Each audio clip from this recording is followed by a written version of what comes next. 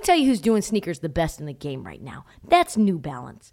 The two-way V4, featuring this groundbreaking use of technology with fresh foam. It's called Fuel Cell, creating this combination that we love of rebound and cushioning.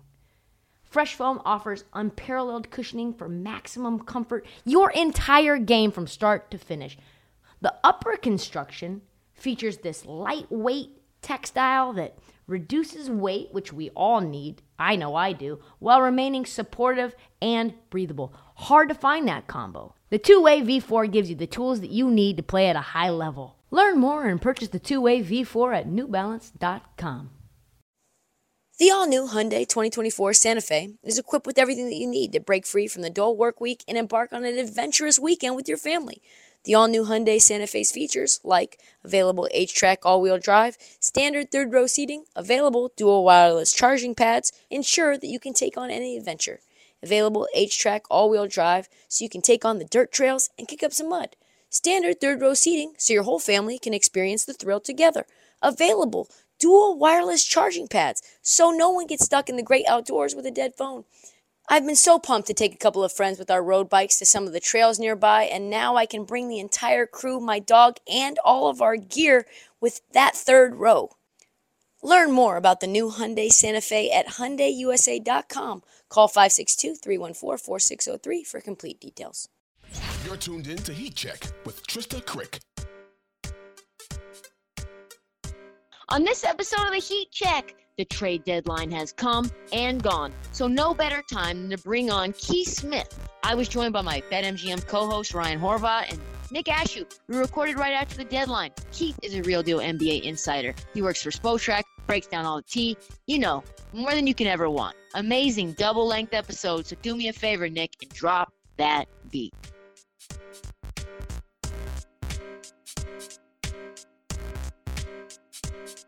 Keith was as shocked as I was about the trade deadline. He gets right into the Suns trade and what it means. Absolutely wild deadline. I did not expect it to go quite like this. So we'll see. These deals are all going final now. Some of them are going to structure as multi-team deals, but we're going to be in the range of 20 total deals in season, and about 15 or 16 of them are going to have happened in the last about 12, 15 hours or so, which is absolutely incredible. So I think we're in a spot now where the league is exactly what you said. It's wide open. These teams feel like they have a chance to win, so they're going after it. And we saw, kind of become an arms race in the Western Conference, especially a couple East teams tried to do some things to shore up their positioning. But yeah, it's really wide open in the NBA right now. I was really struck, Keith, because Matt Ishbia just took over yesterday. And his first order of business was to make sure that he got Kevin Durant before the deadline and before that night ended, right? Was that something that we can say is going to be a foreshadowing of how aggressive he's going to be as an owner and what that means for the Phoenix Suns in the future? I mean, what sort of struck you about that trade? Yeah, it could be something where when we look back on this 10 years or so from now, we're like, man, this guy came out day one really making big moves and he's never stopped. But then I think back to Mark Cuban when he took over the Mavs and they made a million big trades and they were trading and signing everybody under the sun that they could get. And then he became actually down the line one of the more conservative owners for quite a while. So I think this was, I want to make a big splash. And I know Kevin Durant wants to be here. Let's go get him if we can. And they had that opportunity to go get him as everything kind of went sideways in Brooklyn. So I think this is more, let's jump on it. Let's make something happen than it was anything where it became a, we want to read into this and say, yeah, this is this is what it's going to be like in Phoenix forever. How would you assess that trade in terms of the details and the pieces they got moved and who benefited more, or, did anyone win or lose that trade in your opinion? Yeah, it's going to be hard to know on the Nets side because we've got years upon years of draft picks. We've got some 7th and 8th graders that are going to be picked with a couple of those picks. So it's going to be a long time before we know the end story. But, I think the Nets in a tough situation this week after Kyrie on Friday basically said, get me out of here. They did fine in that trade. They did really well in this trade. I think it's Kevin Durant. So it's hard when you trade one of the best players in the league and an MVP candidate. But you got Mikal Bridges back, you got Cam Johnson back, and you got 4 draft picks and a pick swap. And some of those picks are going to come probably long after Kevin Durant is retired. So we don't even know what the Suns will be at that point. So I think long term, the Nets look great in this. In the immediate, it's obviously the Suns. As long as KD can come out of the All-Star break healthy and ready to go, the Suns are a title contender. It's going to be very, very hard to slow down that offense because this is kind of Chris Paul's dream now. He can just orchestrate, probably doesn't ever have to shoot if he doesn't want to, and set up Devin Booker, set up Kevin Durant, make sure DeAndre Ayton gets some touches, and just kind of do their thing. One of the teams that didn't do much this trade deadline season was the Grizzlies. Keith explains why they stood pat and what it means for their playoff chances. Yeah, it's tough for them. I thought they should have made a bigger move and gone and gotten like OG Anunoby or somebody like that because they have the draft pick capital to spend. That team is basically the core group is there and locked in, and it was time to add to that group and step forward. But we're in a position in Memphis where they're still going to be pretty good. They'll probably finish, my guess is still probably finish second in the conference behind Denver, but behind them, Phoenix, the Clippers, those teams got better, so they're going to be pushing up the standings. The Warriors are still around, and the Warriors made a fairly minor-ish move, but it should help them on the court with getting Gary Payton II back. So that's going to be something that'll be interesting to watch. And then the challenge for Memphis is they might have this great regular season and then all of a sudden find themselves in the very first round of the playoffs looking at the Warriors or maybe even the Lakers, who got a lot better in the span of the last couple of days. So that's a really tough spot to be in. And Luke Kennard's going to help them. Really good shooter, gives them a guy that they really needed. They needed one more guy who could knock down jumpers, but it's just doesn't feel like enough compared to what the other teams in the West did. The Lakers actually were the most active team on the trade market this week, but did they do enough to move the needle? Keith weighs in on Los Angeles and their changed roster. They're much better. Their challenge with the Lakers is everyone goes to, well, they're only X amount of games behind, 4th place and 6th place or 8th place or whatever. But their challenge is they're still 13th in the conference. That means you've got to climb a whole bunch of teams just to get up into the mix for those spots. So that's where, I keep telling people, you keep talking about 4th place and those kind of things. It's probably not happening because that means they have to go on a incredible run to end of the season, probably only lose 4 or 5 more times in their final 25 or so games. And then that also involves a whole bunch of teams in front of them losing, 7, 8, 9, 10 times. And that's probably not going to happen with all those teams. So their work is cut out for them, but they're in a better place today than they were yesterday. I think getting D'Angelo Russell, Jared Vanderbilt, and Malik Beasley is huge for them, especially when the only guy they gave up of any kind of consequence is Russell Westbrook. And it sounds like that was headed that direction anyway, if we believe all the reporting that's coming out today. So they're definitely better. The Thomas Bryant move, that was a little weird, but it sounds like he didn't really want to be there anymore either. Mo Bamba, I'm not a big Mo Bamba guy, so I don't know how much he'll help them, but that's a better roster. It's a roster that certainly makes a lot more sense. They have a lot more versatility. So they're going to be really good, but by putting themselves in the hole they did, it's going to be hard to dig out of it. I think they get into the play-in tournament, and then let's see what happens from there. Yeah, I'm curious about who, Keith, you think are going to stay on that Lakers team, because you've got guys on expirings, right? I think D'Lo's on an expiring. I can't remember if Beasley is as well. So you've got that. Like, do these moves give them? Is this like kind of a gap year? Does this give them more flexibility, less flexibility heading into the offseason? They basically have almost the same amount of flexibility that they had prior to making any of these trades. I think what's important to know with these guys is they're in a spot where all of the players they took on, they've really got control over moving forward. So D'Angelo Russell, you're right, he's an expiring contract. Malik Beasley, there's a team option for him, so the Lakers are control there. Jared Vanderbilt has a very, very light guaranteed amount for next season. Mo Bamba is fully non-guaranteed for next season. Same as Devon Reed, who they got also from the Nuggets in the Thomas Bryant trade. So they're in a spot where they can still get to $30 million in cap space if they really want to. But I think now what you're looking at is, well, we kind of like Malik Beasley. If he plays well, we keep him. We keep D'Angelo Russell. I would not be surprised if we see them extend D'Angelo Russell. They can give him a 2-year deal with a fairly minor amount of raise involved off of his current pay. It would not be a surprise at all to me. They extend him, and then that aligns his timeline with LeBron James and Anthony Davis. So they would all be coming off the books at the same time. And if they need to hit a big reset in a couple years, that's when they'll. The Bucks added a great piece in Jay Crowder. Keith loves this move for Milwaukee as much as I do. Why is the question. Yeah, George Hill. That moves like when in Moneyball, Billy Bean trades Carlos Pena, so Art Howe can't play him anymore, right? Like that's what that's what that reminds me of. So yeah, I'm with you because Javon Carter should have played more than him in the playoffs last year against the Celtics, but that's water under the bridge, I guess. So I think Jay Crowder is a huge upgrade for them, especially while they have Bobby Portis sidelined. They needed to get one more guy on the court that's kind of coming off the bench that's not 6'4", right? You just needed a little bit more size. Crowder's a guy who's been there, done that. He'll do a lot of the dirty work as far as defensively. He'll get in there and bang. He's the kind of guy who's going to knock somebody down in a playoff game and then not pick them up, and that's going to get everybody kind of going one way or another. The question with him is he going to make shots? That's really it. But they've got enough offensive cover that if he's not making shots, they'll just pull him out and they'll play somebody else. So I think that was a really good depth addition for Milwaukee, considering they give up George Hill, Serge Ibaka, and I can't remember who the other guy was now, Jordan Nwora.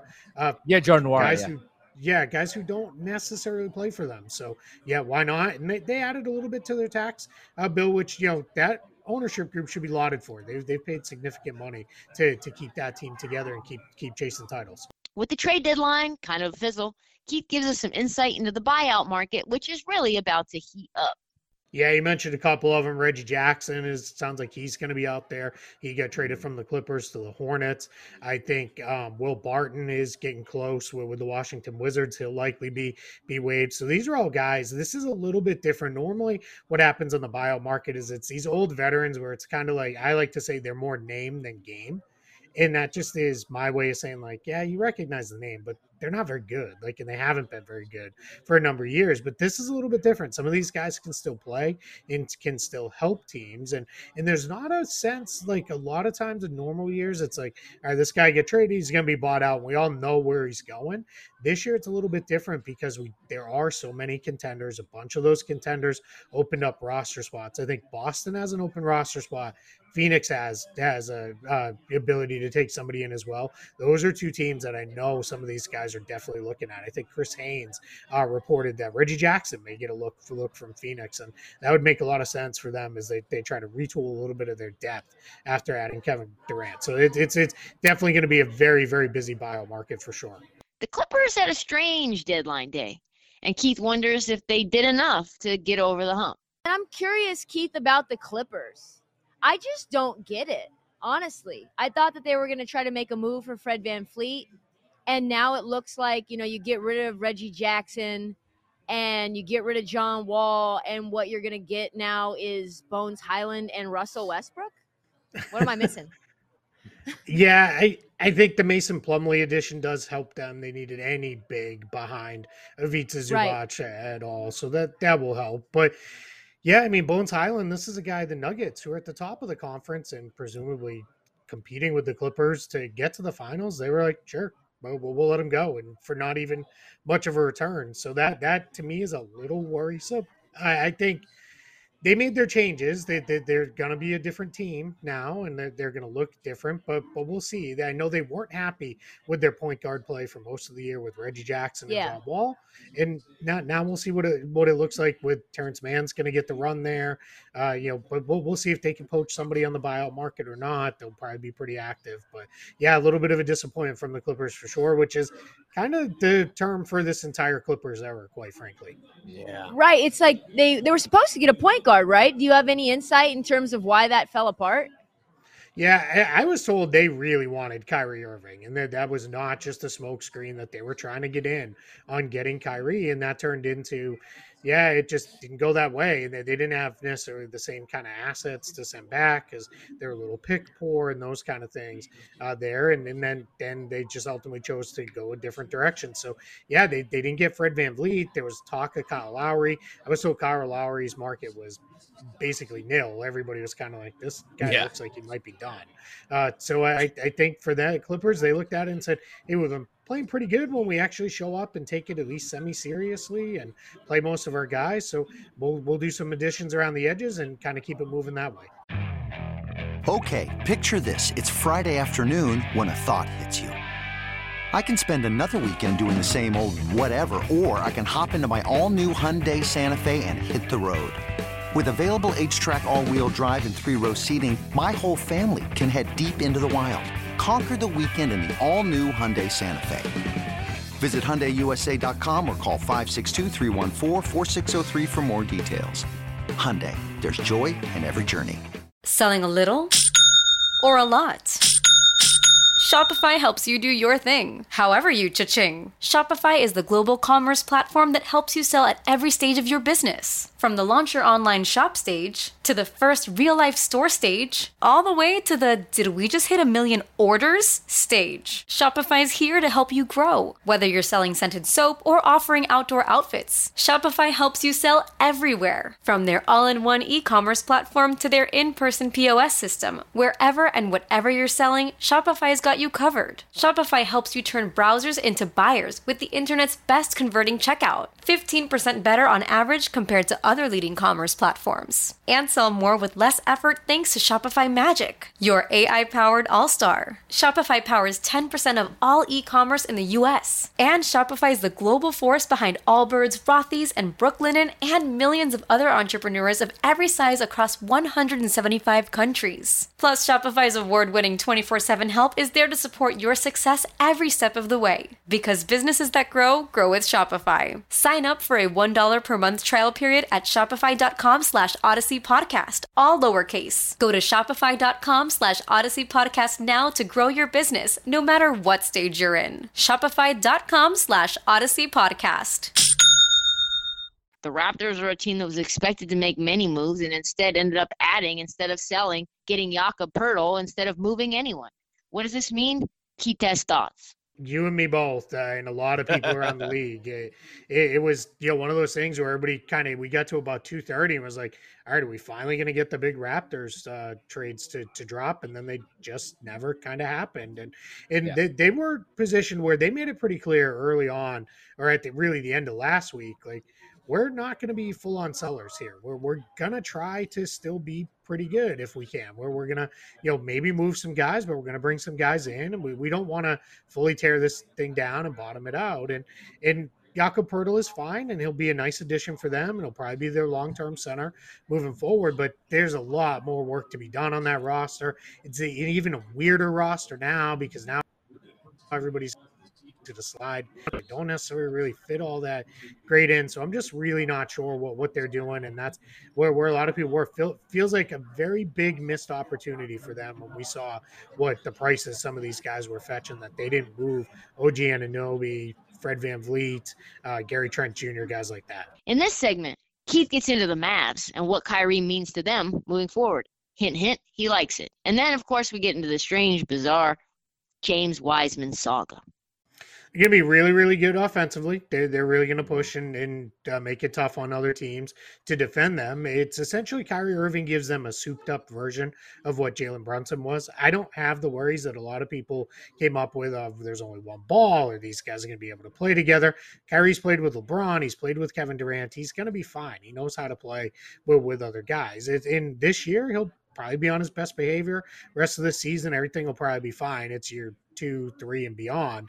If it goes that far, we'll probably see some kind of circus that sends everything spiraling. But for now, they should be fine. Their challenges, they don't have anybody other than Josh Green, who's a very young player that really plays a lot of defense. Maxi Kleber will come back, and he should help them defensively. But I think for them, they're going to have to try to beat teams, 120 to 115 a lot of nights, and we'll see if they've got enough offensive firepower to go. I think they're probably in a tier below some of those other West teams that really loaded up and improved. I'm really curious, Keith, the James Wiseman experiment comes to an end. And Joe Lacob loved him some James Wiseman, boy. He did not want to let him go. He did not want to say it was a mistake. Somehow Bob Myers, in the final year of his deal, figured out a way to pry James Wiseman from Joe Lacob's hands, and they get Gary Payton back. What do you make of what the Warriors did at the deadline? Yeah, I mean, that's a pretty big upgrade because Gary Payton can play, and we've no sense that James Wiseman can. And Gary Payton was a huge part of them winning the title last year. So they're going to get him very obviously, right? They just plug him right back in and just, hey, do your thing, do what you do. And they'll move forward with that. So that's big for them to get a guy who can fill rotation minutes and do a lot of things for them, for a guy who wasn't filling rotation minutes. It was never going to work with James Wiseman in Golden State. It had just gone too far. There's too much pressure on him because they needed to win. You have the draft status hanging over him. This fresh start for him in Detroit is huge because he'll get a chance to play there. We'll find out here over the next couple of years if this kid can really play or not. I think there's still a player in there. It just wasn't ever going to happen in Golden State. And kind of kudos for them. It took them a long time to get there, but they finally did realize and move away from this whole silly, we're going to have two timelines and, 20 years of dominance and all this stuff. Build around your core now. Do right by Steph and Clay and Dre and those guys and try to win today. Yeah, it was just really following up on that James Wiseman to the Pistons. It kind of feels like he's a perfect Piston, right? Just like feeding off of athleticism, not a lot more organized chaos or less organized chaos. What does that mean, I guess, for Jalen Duren too?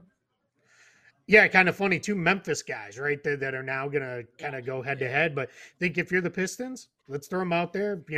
We'll split the minutes down the middle. Whoever's playing better, we'll get more of them, and we'll just figure it out. I think Detroit has really handled things. And since Cade Cunningham went down and was kind of, all right, our season's not going to go so great, it wasn't, let's go completely in the tank here and let's trade Bogdanovich and sit all these guys, because then it gets really messy. And if you're getting blown out and getting your head kicked in every single night, you get nothing out of that. It just doesn't go well for you.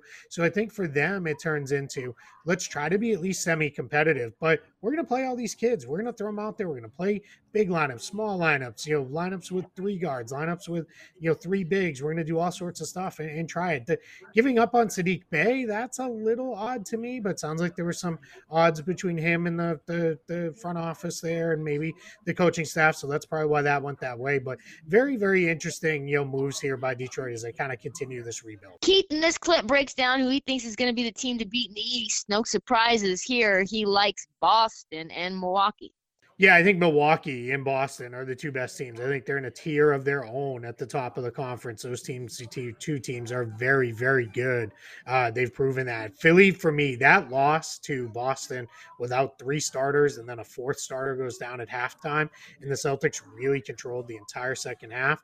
That says to me, I don't know where Philly's going. They just can't seem to get by the Celtics when no matter what happens. Joel Embiid just doesn't have it. They just can't get there. So I think, if you're the Celtics, you're looking at the Bucks. That's the team you're worried about. And we'll see, they feel pretty good against the Bucks, but they feel really good against everybody else. I think Cleveland's probably a year away. This is the year to get into the playoffs, experience what it's like to play the same team 4, 5, 6, 7 times in a 2-week period, see what it's like, how you have to make adjustments to win playoff games. And then they'll really get after it next season. But for now, Boston, Milwaukee, maybe Philly. I also don't necessarily trust Philly to stay healthy.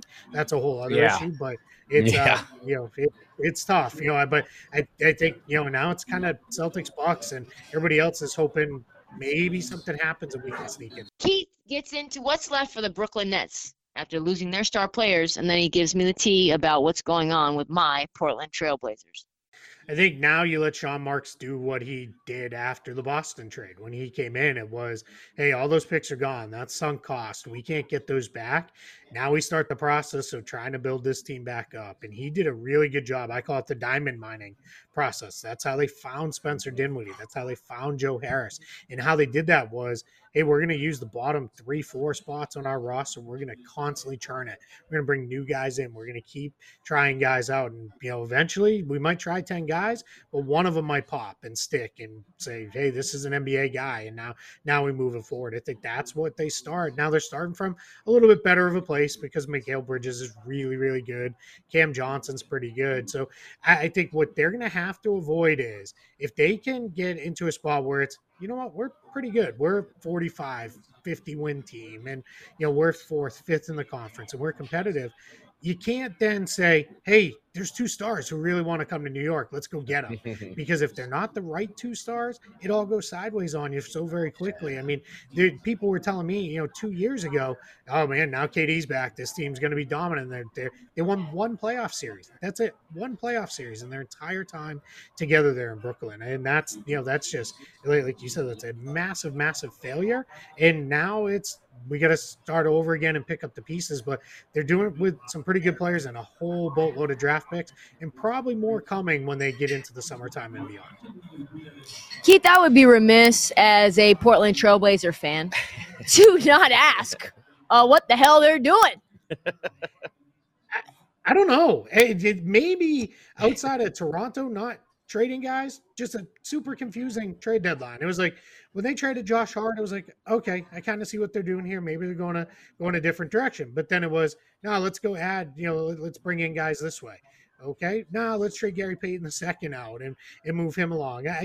It's odd. They're in Portland. I don't really know a good way to explain that, and it just feels like we're into, I don't know, year umpteen now of Damian Lillard and another small guard was CJ McCollum. Now it's Anthony Simons, and then a whole bunch of guys you kind of like, but you don't necessarily love. And then they're probably going to give Jeremy Grant a contract I'll hate by the time it's signed. And, we'll just see. But it's just a weird spot there in Portland. I felt like it was finally, we kind of picked a direction, and now it's like, let's go a completely different way. And that just feels off to me.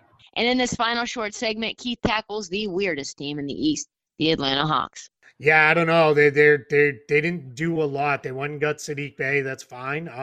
We'll see. That's a little bit of an odd fit because you already have DeAndre Hunter. That would have been a move that would have made a lot more sense if they had traded Collins, but they didn't.